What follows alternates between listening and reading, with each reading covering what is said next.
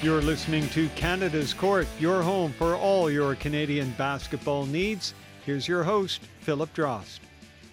Well, there weren't a lot of people who expected Dillon Brooks to have an immediate impact in his first season in the NBA. In fact, when Dillon was drafted by the Memphis Grizzlies last year, he certainly didn't expect to be starting so early on. But he did, and he stayed in that starting spot throughout the season. And now that's the offseason, he's still working on his game, and he's helping others with theirs. Dillon is running a basketball camp in my hometown of the flooded Fredericton, New Brunswick, and he joins me now.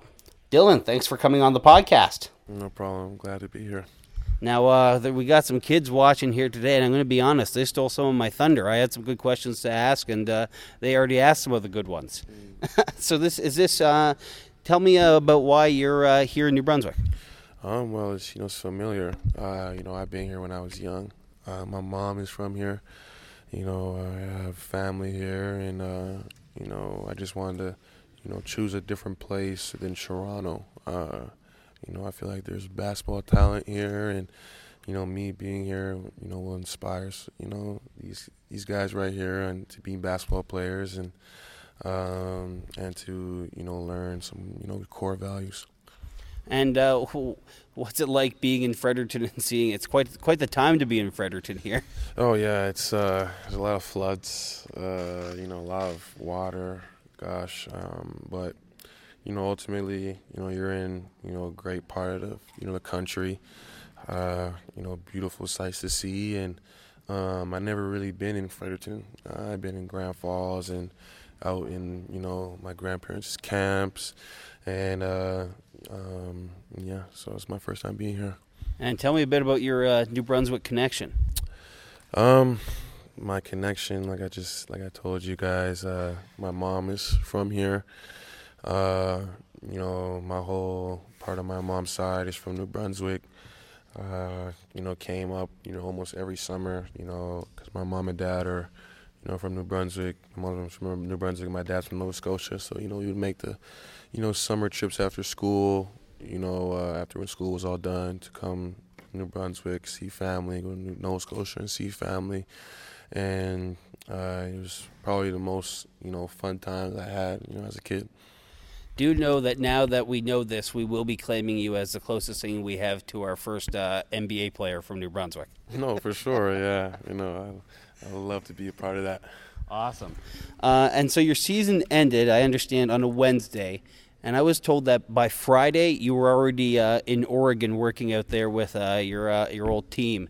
And you played 82 games this season. Why did you not want to take any time off? Honestly, I felt like I could still play. I didn't feel tired out or drowsy or anything from the season. I love the game of basketball. It's so hard for me to take time off. But I got to figure out how to take time off the right way. But I'm in Oregon. I love Oregon. It's kind of like here. And just being a part of, that team, trying to teach them some things and seeing my old coaches, and just being a part of the game is, what I love to do. Why was you spent 3 years there in Oregon? Why was that such an important time for you? It kind of, taught me, to be a man and live on my own. I played, high school basketball in Canada for 3 years. Then, I left and played in Vegas for a year. And then, those 3 years I met, a lot of my friends. I learned about the game a lot, and, it taught me, how to be, self-motivated and, throughout, people saying I wasn't good enough. I don't have an NBA type of game, just motivated me. And, I was around, people that were kind of just like me, low hype. Not really, no one was looking at them. And, I grew with those guys, and now 2 of those guys, actually 3 of them, are in the NBA. And my coach will probably go down as one of the best coaches, in college basketball. Now, I talked to one of your old coaches, Kevin McKenna, and he said that when you first came to Oregon, and this is a quote, you were a chunky, pudgy, hard-playing kid. But by the time you left, you were a streamlined machine. Tell me about that transformation. My old teammate, Jordan, he plays for Golden State. He used to call me, every day he'd call me, fat boy. I would I would eat like 20, 30 chocolate Timbits. My little brother, we would buy like 50 Timbits and eat them. And then, once I got to Oregon, I realized that, diet was a lot. And, we had a nutritionist there. And, she would go over, ways of losing weight and all that. And, I never had a problem with losing weight or gaining it. But there was one year where, I left and, I played for Team Canada. And I was literally just on my own strict diet where I would eat with just greens and just meat. And, we would have like a buffet style at lunches and dinners, and we played in Greece for the World Cup, and then when I came back to Oregon after that, people couldn't even recognize me. Like, I was so skinny, and I lost weight in my face, and I feel like that projected my play, and it made me a lot better. And my coaches always told me, you're not the tallest guy, you're not the fastest guy, but you have the most heart.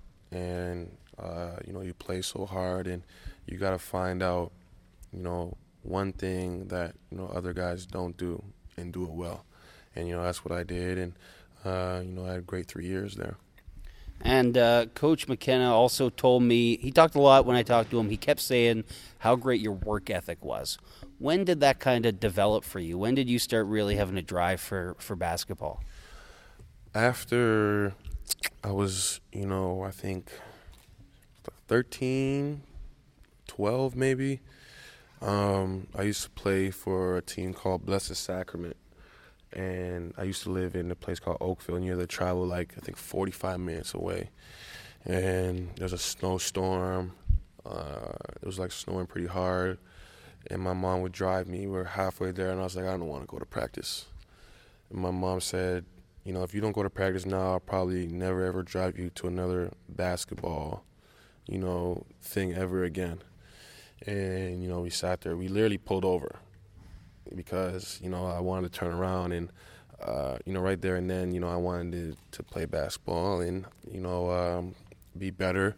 And, I just started working on my game. I worked with different, camps, like Gannon Baker. I worked with, a guy named Richard Stewart, and it just, projectiled me to be, working hard every single time because, like I said before, I wasn't the tallest basketball player. I was at one point. When I first played, when I was 10, I was the tallest, looking over everybody. But then, once guys started growing and realized where I wanted to be at, I wouldn't be the tallest basketball player. I wouldn't be the fastest or even the strongest. Work ethic is what got me there. I bet you're glad you told your mother to keep driving. Oh, yeah. Yeah, for sure. I wanted my dream was always to be in the NBA. My mom knew that too, so she knew, giving me that little push and giving me that choice, would benefit me in the long run. Now, you had some great, amazing plays and amazing games at Oregon, and we'll get to some of that. But there's one play that stands out. It got a lot of social media buzz, and I have to ask you about it. It was a game against Utah. Do you have any guess which flop? Tell me about what happened there. I had a great game that game, too. I had 20. I was just cooking up Utah just every way possible. I literally wanted just to sell the foul so much.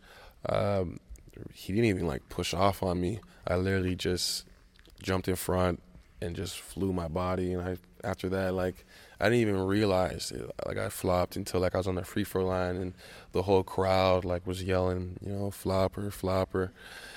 And I watched videos, so many different memes. I had the funniest meme I seen was they had like Terminator, and he would like try to slice me, and I would literally jump away. And then after that, every other game where we were on the road, there was like the crowd was going crazy. They had like when we played when we played Colorado, like 2 days after, they had like bananas, like 4 bananas that said flop. It was like FLOB, P, and it was pretty funny. And then I had another one. We went to UCLA, and they had that commercial where if you're a senior and you fall and you have life alert, they had my face up there and they had me pressing on the button, and it was pretty funny. But that was like one of the biggest publicity I had. As they say, bad publicity could be good publicity. Yeah. What was it like when you watched the video over for the first time? Oh, I was laughing. I even posted on my own Instagram. I thought it was pretty funny, and it'll probably go down as one of the best flops ever. Probably will be. So you got that one. Now, that great Final Four run in your last year, what were some of the highlights to you from that? Hitting, me not playing at first, learning the game through coach's eyes, fighting back through, trying to be the same basketball player I was my sophomore year, and then, hitting a game winner against UCLA, hitting another game winner against Cal, going on a tremendous winning streak, being down in like 3 games in the March Madness and coming back, and then, finally getting past the Elite Eight and going on to the Final Four, seeing my coach, Dan Altman, smile, and finally, getting to a Final Four, his first Final Four, and, all of our first Final Fours. Only one guy on that coaching staff, been to a Final Four, so it was, an amazing, run. What was that moment like when you guys made it to the Final Four? Confetti started dropping. We was in Kansas City. We played Kansas practically in their, like, hometown. We beat them, and it was an amazing feeling. It was almost like, the way I felt, on draft night, celebrating with my teammates, pouring water on my coach, going crazy in the locker room, family and friends all there, and it was just, surreal. Now that transitioned nicely into my next question. It was about a year ago at this time you were working out with NBA teams, trying to get drafted. How does it feel a year later to have finished your first NBA season and played every single game? It was great. I had like 15, 16 different workouts with different teams, and none of them drafted me. Memphis drafted me, and I knew it would be the right fit. I talked to the coach for the very first time on the phone, and he believed in me, so I felt confident and happy, because ultimately I was frustrated. I didn't get picked first round, and I knew that going in that whoever picked me would love my game, love me for who I am, and knew that I was going to work hard for the organization. Now take me back to draft day. Where were you? I was in Toronto. I wasn't there at the draft, the draft. I was there with family and friends, just waiting for my name to be called. I had a whole bunch of family from Nova Scotia and New Brunswick there, and it was just a great time. We're at like a little venue, and with just a whole bunch of family, and it was great. What were the moments like as you were waiting for your name to get called? I know you said it was kind of frustrating at first. I seen players that I played against, get picked before me, and then I watched my 2 teammates get picked before me too. They text me and I was joking around and stuff, and then it's just honestly to see my teammates get picked before me was an amazing feeling. Because most of to both of those guys have the same aspirations that I did, And, you know, we were both there when, you know, Oregon wasn't, you know, a basketball school. And, you know, we made it into a basketball school. And, you know, to see them get drafted and then to see my name get called, you know, was great. But, you know, I had nervous, you know, feelings that I might not get picked, and everyone that came would be, you know, disappointed, and especially myself. And, you know, once I see my name get picked, you know, I was so happy. Now, you got picked technically by Houston. Did you know right away that they were trading that pick to Memphis? No, I didn't until, you know, my agent called me, and then he told me that, you know, they traded the pick. You know, one of my friends was like a Houston fan, and, you know, he was so happy because then he can get, you know, free tickets to the game. And then he was a little bit disappointed. Yeah, but he still ultimately got free tickets to the game. Works out fine for him.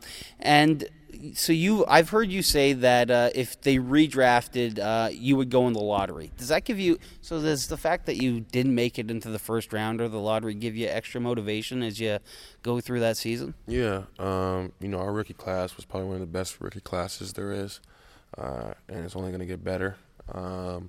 And, you know, it's just so many different, you know, rookies that had opportunities to play, and I just wanted to, you know, crush them and show, you know, every team that they made a mistake, that they didn't pick me. And, you know, I just wanted to ultimately just get better, you know, throughout the season, and had some goals set. And then, you know, it was just, you know, after I completed my goals, you know, I try to figure out, you know, what other goals for the rest of the season. What were your goals? Well, my first one was to start. You know, after 8 games, I started at every single game after that. So, you know, once I started starting, I wanted to, you know, be a part of All-Star Weekend and play the Rising Stars Challenge. And then, you know, I did that. And then after that, you know, I just wanted to, you know, score double figures and, you know, trying to learn the game from my coaches, from different players, and because the NBA is a totally different game than college, than, you know, any other basketball game there is. You know, there's different tricks that you can learn, different ways of scoring, how to make your life easier. And I probably guarded every single best player there is, you know, in the NBA. So, you know, it just motivated me for right now, just to be better and try to get up to that level. Now, I know some of the kids asked this one. What were some of those tough ones you had to guard? Who were the real challenging ones? James Harden, C.J. McCollum, LeBron James, and Paul George. Yeah, those are the most toughest ones that I've guarded. You know, because they probably scored the most, you know, on me. But ultimately, you know, because we play those guys, you know, at least twice, you know, throughout the year. So, you know, I feel like I got better, you know, each and every time I played against them. Now, if I'm not mistaken, you started your very first game. Mm-hmm. I started the 8th game, but I played. Okay. I came off the bench the very first game, yeah. And what was it like that game where you started?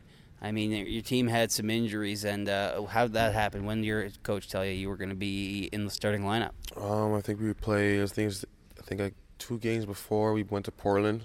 I forget exactly what team it was, and you know, I was shocked. You know, because my coach said, you know, if you work hard and you know you play the right way, you know, you will start. You know, you'll have a chance to start. And you know, even they told me they weren't thinking of going to start me until like the middle of the year. And, you know, they sprung it on me, and, you know, I feel like, you know, in every basketball player's, you know, lifetime, you know, you get an opportunity.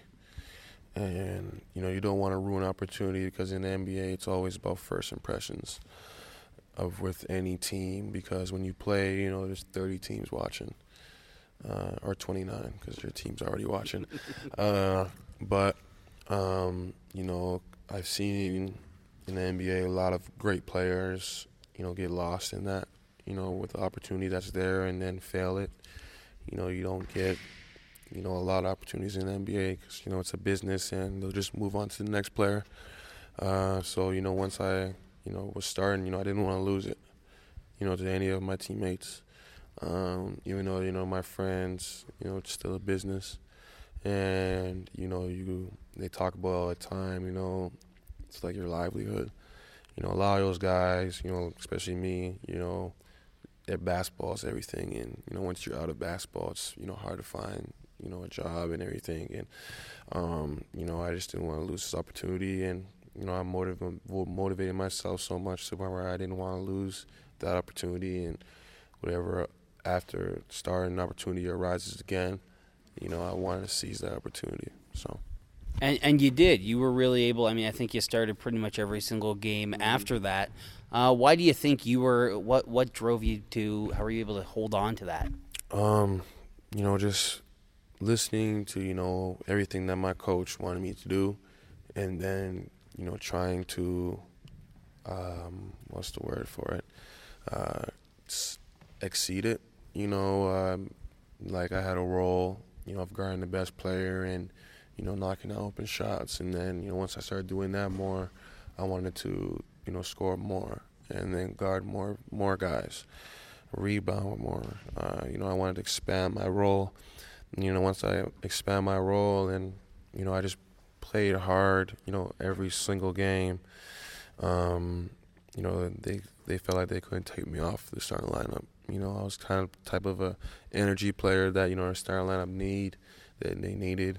And, I just never gave them a reason to, take me out of the starting lineup. And what were you able to learn during that first season? What are some of the things that kind of surprised you? There was no nights off. Everyone is there for a reason.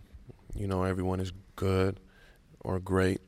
And if you take a day off, you'll get light up for 25 points by a player you never thought can score 25. And how big, fast, everybody is, and how challenging it is, to guard, every player. You can't, guard, you can't be a superhero and try to, take away everything a player does. You just gotta focus on the game plan and, hope your teammates are there to help you. Was there a moment where you thought, wow, this is tougher than I thought it was going to be?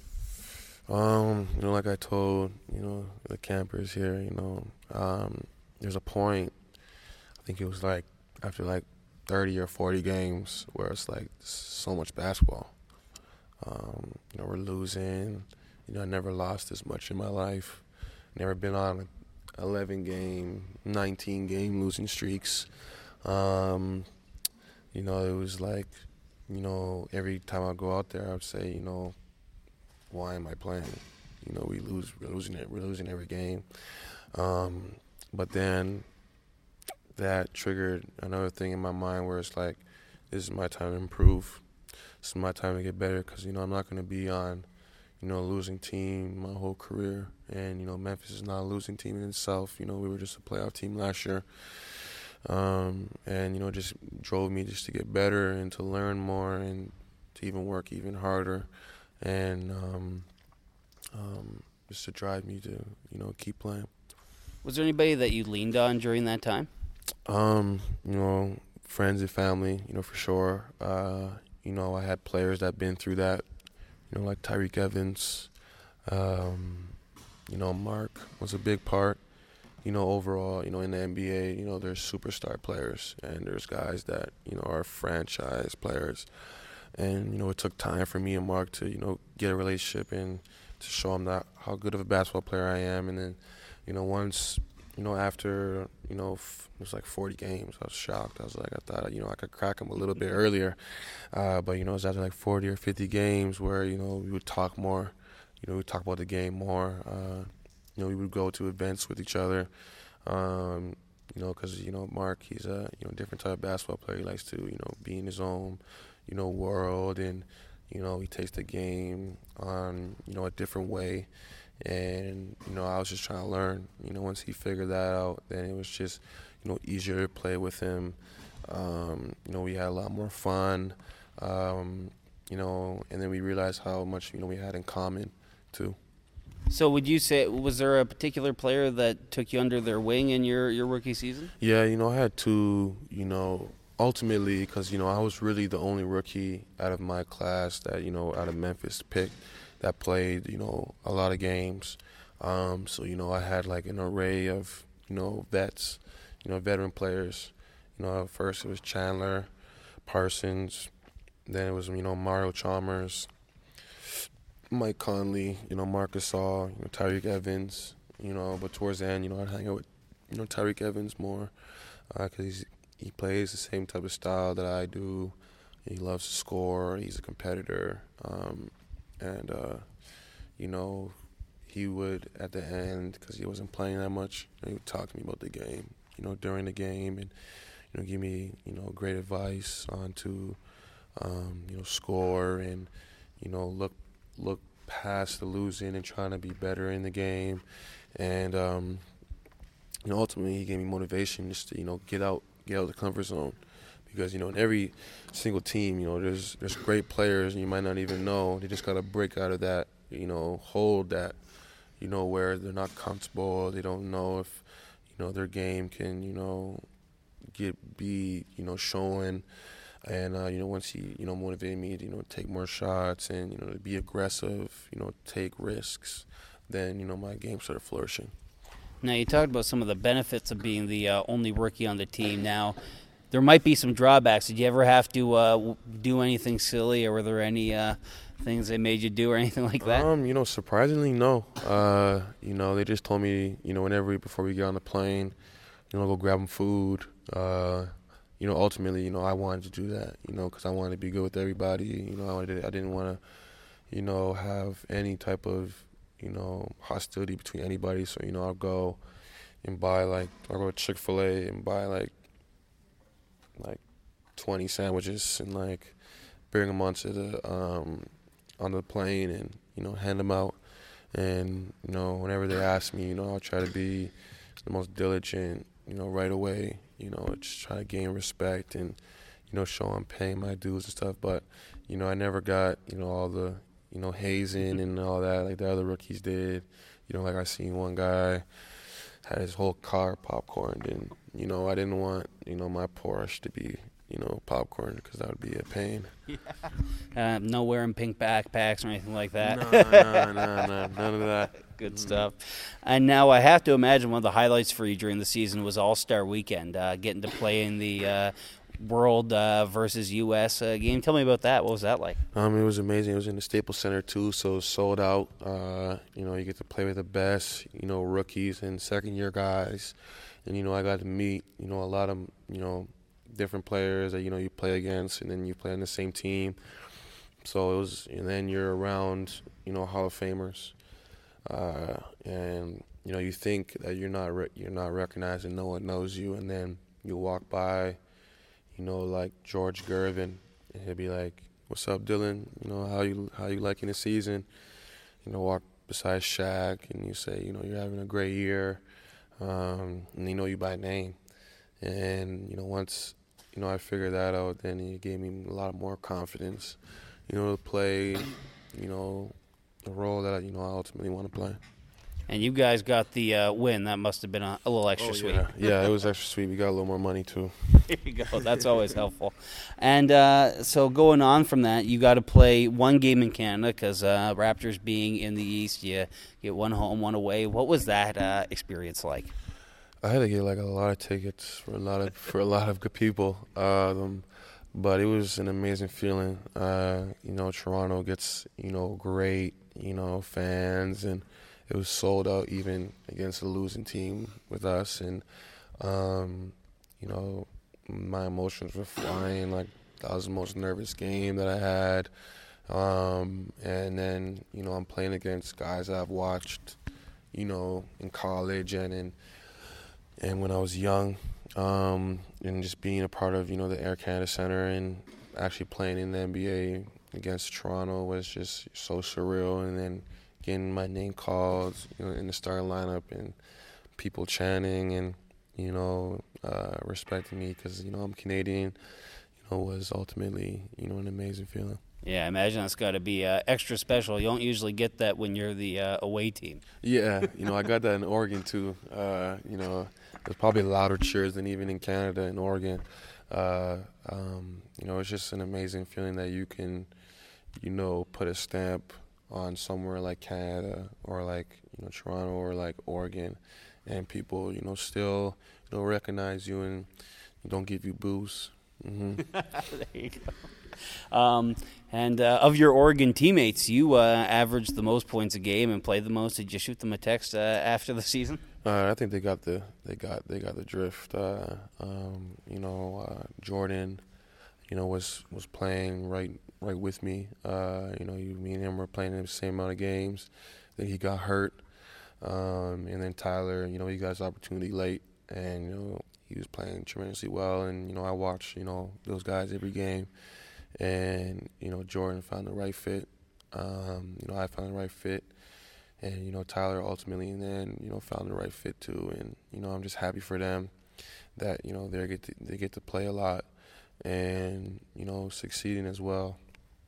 Now, one of the things that did happen during your season, you went through a coaching change. What was that transition like for you as a player? That was my first time, ever. Because, in college, coaches get fired. But, we were just winning and we was playing well. And, my coach never got fired. And then, having, the guy that I first talked to, on draft day, getting fired and not understanding why, was the biggest, confusion. And, you can get wrapped up in that. And then, for me, I had to go talk to, my vets and ask them, how to deal with it. And they just said, remember the game is just basketball. You just go out there and, you play your game. And ultimately, Coach Fizz, getting fired, and then, JB stepping up and taking on the rest of the year, never fazed me because, they were great friends, and I had conversations with them all the time, going out to dinner and stuff, and they both had the same, thoughts where I'm going to be at, and how to make me succeed. So, I never had a problem with it, and I'm glad JB, he got the job. Was there a point there where you were kind of nervous because you were playing plenty of minutes, you had the starting role, and then with a coaching change that can sometimes mean lineup changes? Right? Yeah, for sure. In this game it's all about who you know and favorites and stuff like that, and I knew I still had to do the same thing every day, not let it change you, and even in losing itself, that's so hard too, because when you're winning, you want to do more, and when you're losing, you want to do less, and you might change your routine. You might not go in early no more. You might just get to practice 5 minutes before, and my vets and people around me told me you got to keep the same routine throughout the losing, throughout the coaching changes, throughout whatever happens in the organization, because ultimately you're in it for yourself. And, you got to get better every day. And, I knew that I didn't want to, take a step back or take a step down. And I just wanted to, keep improving. Now, something you mentioned earlier, you've had a few chances playing for Team Canada. How important has that been for you? It's been so important. It's what practically, got me the look from Oregon and, projecting myself to be, who the player I am today. I got to play with FIBA Americas, with Roy Rana. I got to play, the Worlds in Greece, play against like Croatia and Team US and, and in a different country. And Canada, Team Canada, made me see a lot more about the world. I got to go to Spain. I got to go to Italy, see different sites. And it kind of, made me a better player. I got to be around, guys from the same, country, and a lot of guys that I knew, and it made me, have my own team and how to run my own team too. What's it been like seeing the evolution of Canada basketball? I mean, you were part of the team that won the Pan Am Games. There's been some other big wins lately too. What's it like seeing that? It's just progress in Canadian basketball. Just there's so much talent here, and it was just hard for, people to, find out about it. And, it started from, guys giving back, having camps, wanting to see, basketball in Canada, rise. And, I'm just following the footsteps. I want to see, in every camp, one of these kids take on the challenge of, wanting to go to the NBA. And, seeing how I go through it and how I work and everything. And ultimately, it's just, guys have an opportunity and then having notice from America and having coaches come watch us play, and guys like Andrew Wiggins and Anthony Bennett being picked first in the draft, and just having belief that, there's talent here. And then ultimately, Steve Nash and then playing for your team, playing for your country, and, placing third and placing top 5. So, yeah, that's one. Now you got this camp. I think you got another camp in Memphis. Any other big plans for the off season? Just working on my game to the point where I feel so comfortable in it that in games it's just slower. Seeing the game a lot slower, learning different moves, and then going back to my rookie season and being like, what did I struggle the most in? Driving left, working with the ball in my left hand, getting into my shot,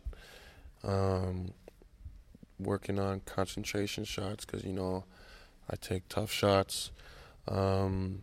Just having that, in my mind throughout when I'm going through the off season, and then just drilling it, repeatedly, with no mistakes, and then having confidence in, in training camp to perform those moves, and then having ultimately more camps and working out with different guys, and then getting rest as well. I was thinking about that. I mean, you had last year at this time. You just finished up your Final Four run. You were doing working out with teams. This has really got to be, and then you got drafted. This has really got to be the first real rest you're getting. Yeah, that process for any player is probably the most grueling process there is. This is nonstop, especially if you have like 13 or 14 different workouts where you're flying from. Well, I was working out in New York, so we would, especially because a lot of West Coast teams wanted me to be there in the workout, so I'd fly to Phoenix, then fly to Portland, then fly all the way down to Orlando. It was a lot.